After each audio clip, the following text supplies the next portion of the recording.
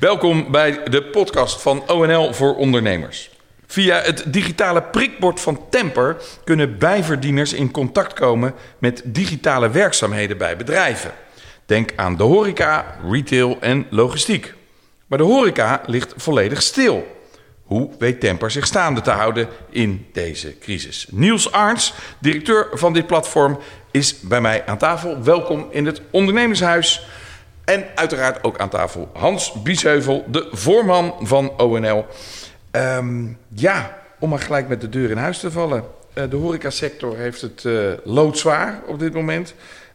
Dan denk ik, dat zal dan ook wel voor jullie gelden. Nou, ja, ten eerste bedankt voor de uitnodiging, mannen. Het klopt wel, ja. Het is een heel zwaar jaar. En die eerste golf in maart 2020, die heeft ons allemaal wel overspoeld. En toen viel van de een op de andere dag ook 95% van onze omzet weg. Omdat we inderdaad volledig op die horeca hadden ingezet. En die overige 5% kwam bij pilots vandaan in de detailhandel en de logistiek. Nou goed, die eerste golf was heel taai. En toen hebben we eigenlijk met man en macht gewerkt om die pilots uit te breiden. En daarmee te diversificeren. Dus dat is best wel goed gelukt. En wat betekent dat in de praktijk? Dat je gaat diversificeren. Ja. Ik heb heel vaak geoefend hoor. Ja. Maar wat het in de praktijk betekent is dat die mensen die flexibel bijverdienen, dat normaal gesproken in de horeca deden. Maar er is geen werk in de horeca, dus die mensen gaan ergens anders bijverdienen. En ze openen de app van Temper en daar staan dan klussen in in andere sectoren. Oké, en waar zijn ze nog wel op zoek? Nou, dus in de logistiek en de detailhandel, dus winkels, distributiecentra, er werd wat meer vrijwilligerswerk gedaan. Het is allemaal elders dan in de horeca. Ja, maar in de detailhandel, dat is momenteel natuurlijk ook ja, dat klopt. Dus de afgelopen 3 maanden, tenminste eigenlijk sinds oktober van 2020, toen er weer maatregelen van kracht werden, heeft dat ook wel een knauw opgelopen. Maar goed, al het werk, zowel in de horeca als in de logistiek, dat is allemaal best wel afhankelijk van seizoenen. Ja. Dus december was wel echt een flinke piek, ook in de logistiek.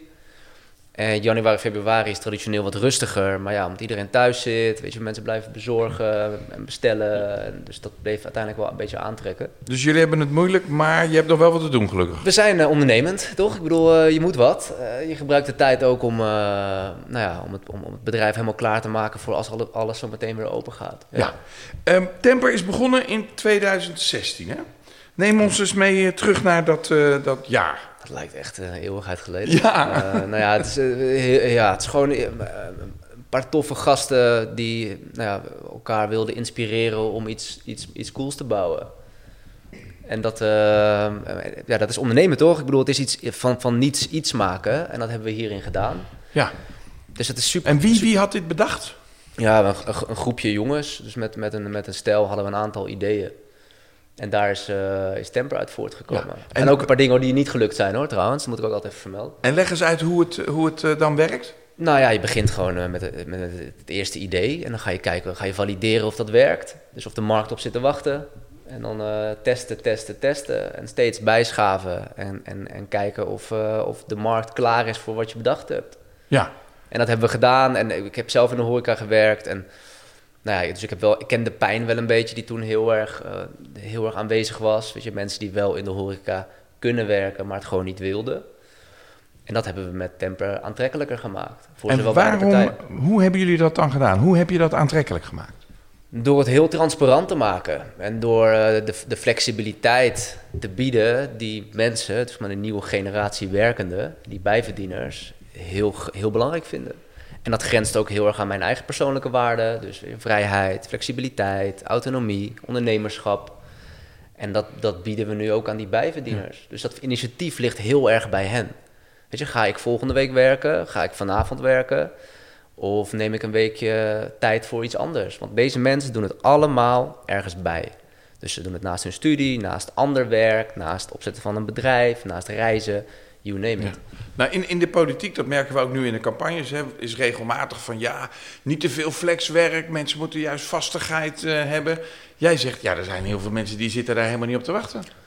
Nou, er is een groeiende groep bijverdieners, dus jonge mensen die dit op een hele specifieke fase van hun leven doen. Dus die gemiddelde bijverdiener is tussen de 23 en 26 jaar oud. Gebruikt Temper zo'n 3,5 maand. Wat niet lang is. Ze verdienen gemiddeld zo'n €16,70 per uur. En ze werken voor 6 verschillende opdrachtgevers. En dat doen ze dus bij een hele specifieke periode, in een specifieke fase van hun leven. En dan op een gegeven moment stoppen ze daarmee. En dan gaan ze dus die master doen, of gaan ze ergens in dienst, of gaan ze bij een opdrachtgever waar ze gewerkt hebben, waar ze het fijn vinden, gaan ze daar in dienst. Dat zien we allemaal gebeuren en dat is ook goed.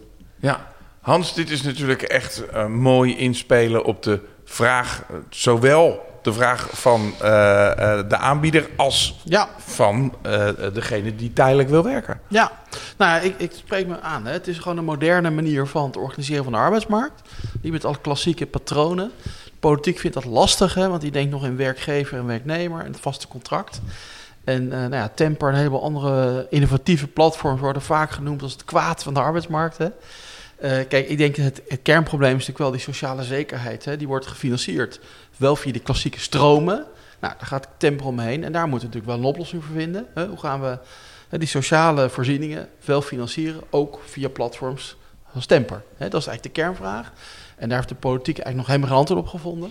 Maar dat lijkt mij wel een hele belangrijke vraag bij de formatie. Hè. Hoe gaan we nou die arbeidsmarkt slim organiseren? Want kijk, ondernemers kunnen op dit moment helemaal niet lang vooruit kijken. Kijk maar eens naar de horeca. Hoe kan je nou een plan maken? Zeker niet op dit moment. Dus een stuk flexibiliteit heb je gewoon keihard nodig als ondernemer. Ja. Stel, jij wordt gevraagd aan die onderhandelingstafel waar ze een nieuw kabinet aan het samenstellen zijn. Wat is dan het belangrijkste advies wat je aan de dames en heren zou geven? Nou, ik denk dat het heel belangrijk is om met deze mensen te praten. Die flexibele bijverdieners, die groeiende groep. In plaats van alleen maar over die mensen. Ja. En ik ben het helemaal met Hans eens. Dat gevoel heb je, dat er veel over ze wordt gepraat, nou, maar niet veel, met ze? Ja, en daar zijn wel wat voorbeelden van te noemen. Kijk, en ik denk, dat het moet niet gaan over vast versus flex, maar het moet denk ik gaan over zekerheid. En die mensen verdienen net zo goed zekerheid. Daar hebben we met Temper ook allerlei oplossingen voor bedacht. Allerlei innovatieve verzekeringsproducten, dat je je kan verzekeren per minuut. En dat wordt ook wel gebruikt, maar niet zoveel gebruikt. En verzekeren per minuut, dat is dan omdat je zegt van, nou ja, ze werken misschien 3,5 maand via Temper. Het is allemaal shift-based, hè? Dus ik bedoel, als jij... Shift-based? Ja, precies. Nou, dat klinkt heel chic. Het is gewoon per shift in het Nederlands. Maar Hans, als jij besluit om te gaan werken morgen, dan kan je zeggen van, nou, ik wil me graag per minuut verzekeren voor die shift tegen aansprakelijkheid of tegen ongevallen. Ja. Dus als er dan iets gebeurt, dan ben je gewoon per minuut, dan heb je gewoon een hele relevante verzekering afgesloten. En ben je gedekt en maak je ook geen aanspraak op dat sociale zekerheidsnet wat door de staat of door de mensen gefinancierd is. Is dat makkelijk te regelen bij verzekeraars? Het heeft even tijd gekost. Maar goed, dat is het mooie van wat we doen. Weet je, mensen geloven erin en die gaan erin mee. Dus je innoveert niet alleen naar de arbeidsmarkt, maar je innoveert ook de verzekeringsproducten. En zo is het een soort van stroomversnelling of zo, waarin we allemaal terechtkomen. Ja. Je zei net 2016 lijkt alweer heel lang geleden. We zijn inmiddels ook 5 jaar verder natuurlijk. Wat is het belangrijkste wat jij als ondernemer hebt geleerd? Dat is wel een mooie vraag. Zoveel. Moet ik er echt eentje kiezen? Nou ja, 2 dan. Ik denk jezelf omringen met de juiste mensen is echt heel belangrijk. Ja. Een goede balans vinden tussen je eigen intuïtie en tussen de data. Ik denk dat dat ook een hele belangrijke is. Maar als ik echt moet kiezen, dan zou ik kiezen voor focus. Dus je focus op de dingen die je kan beïnvloeden. En dus niet te veel te focussen op dingen die je niet kan beïnvloeden. Want dat gaat niks veranderen. Het zorgt alleen maar voor stress. Emoties die je dat moment niet goed kan gebruiken. En ik geloof heel erg in wat positieve mindset. En wat kunnen we wel doen. En kijken naar oplossingen in plaats van naar problemen. En daar zit focus toch wel een belangrijk aspect. Ja, nou over positieve mindset gesproken. Je hebt ook gedoe met een rechtszaak. Nou ja, gedoe, ja, het klopt. Er is een rechtszaak aangespannen door de vakbonden. En dat vind ik heel teleurstellend. Omdat het Wat verwijten ze je? Nou, ze zeggen dat Temper, dat die mensen die via Temper werken, die flexibele bijverdieners, dat die eigenlijk in dienst zouden moeten.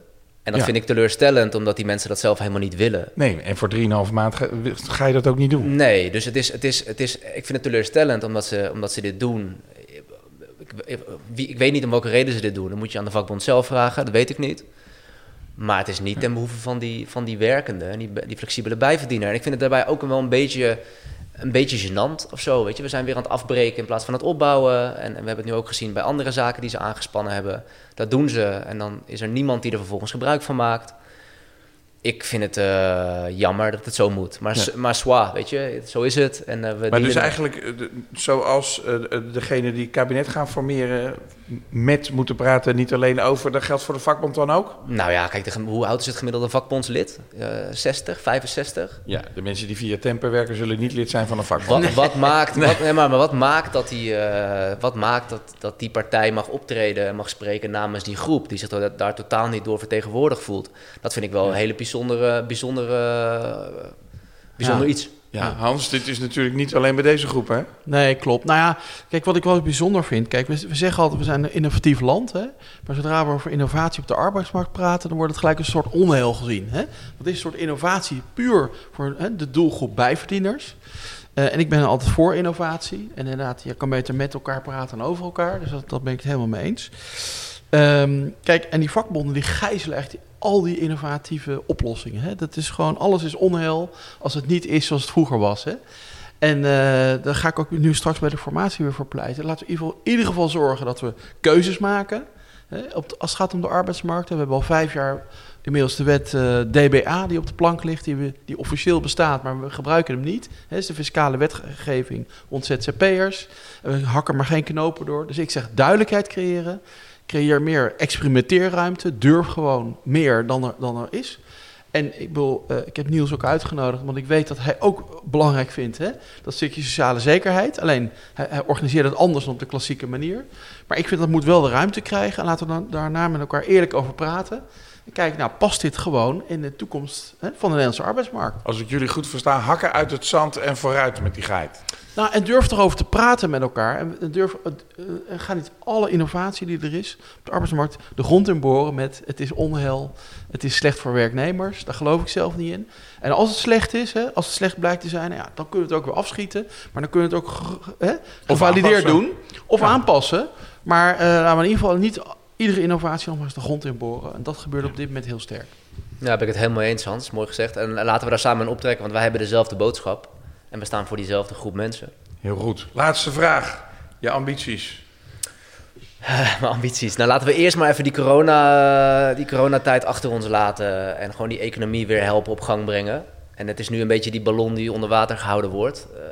Ik heb er alle vertrouwen in dat als zometeen de horeca weer open is en dat we allemaal gevaccineerd zijn en weer vooruit kunnen kijken, dat Temper daar een hele belangrijke rol in kan spelen. Ja, en veel kansen liggen. Onwijs veel kansen, ja. Voor al die mensen die het ondernemerschap willen tonen en willen bijverdienen. En af en toe tijdelijk iets bij willen verdienen. Dankjewel voor je komst, Niels.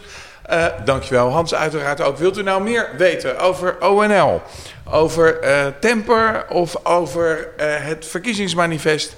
Kijk dan op onl.nl/verkiezingen.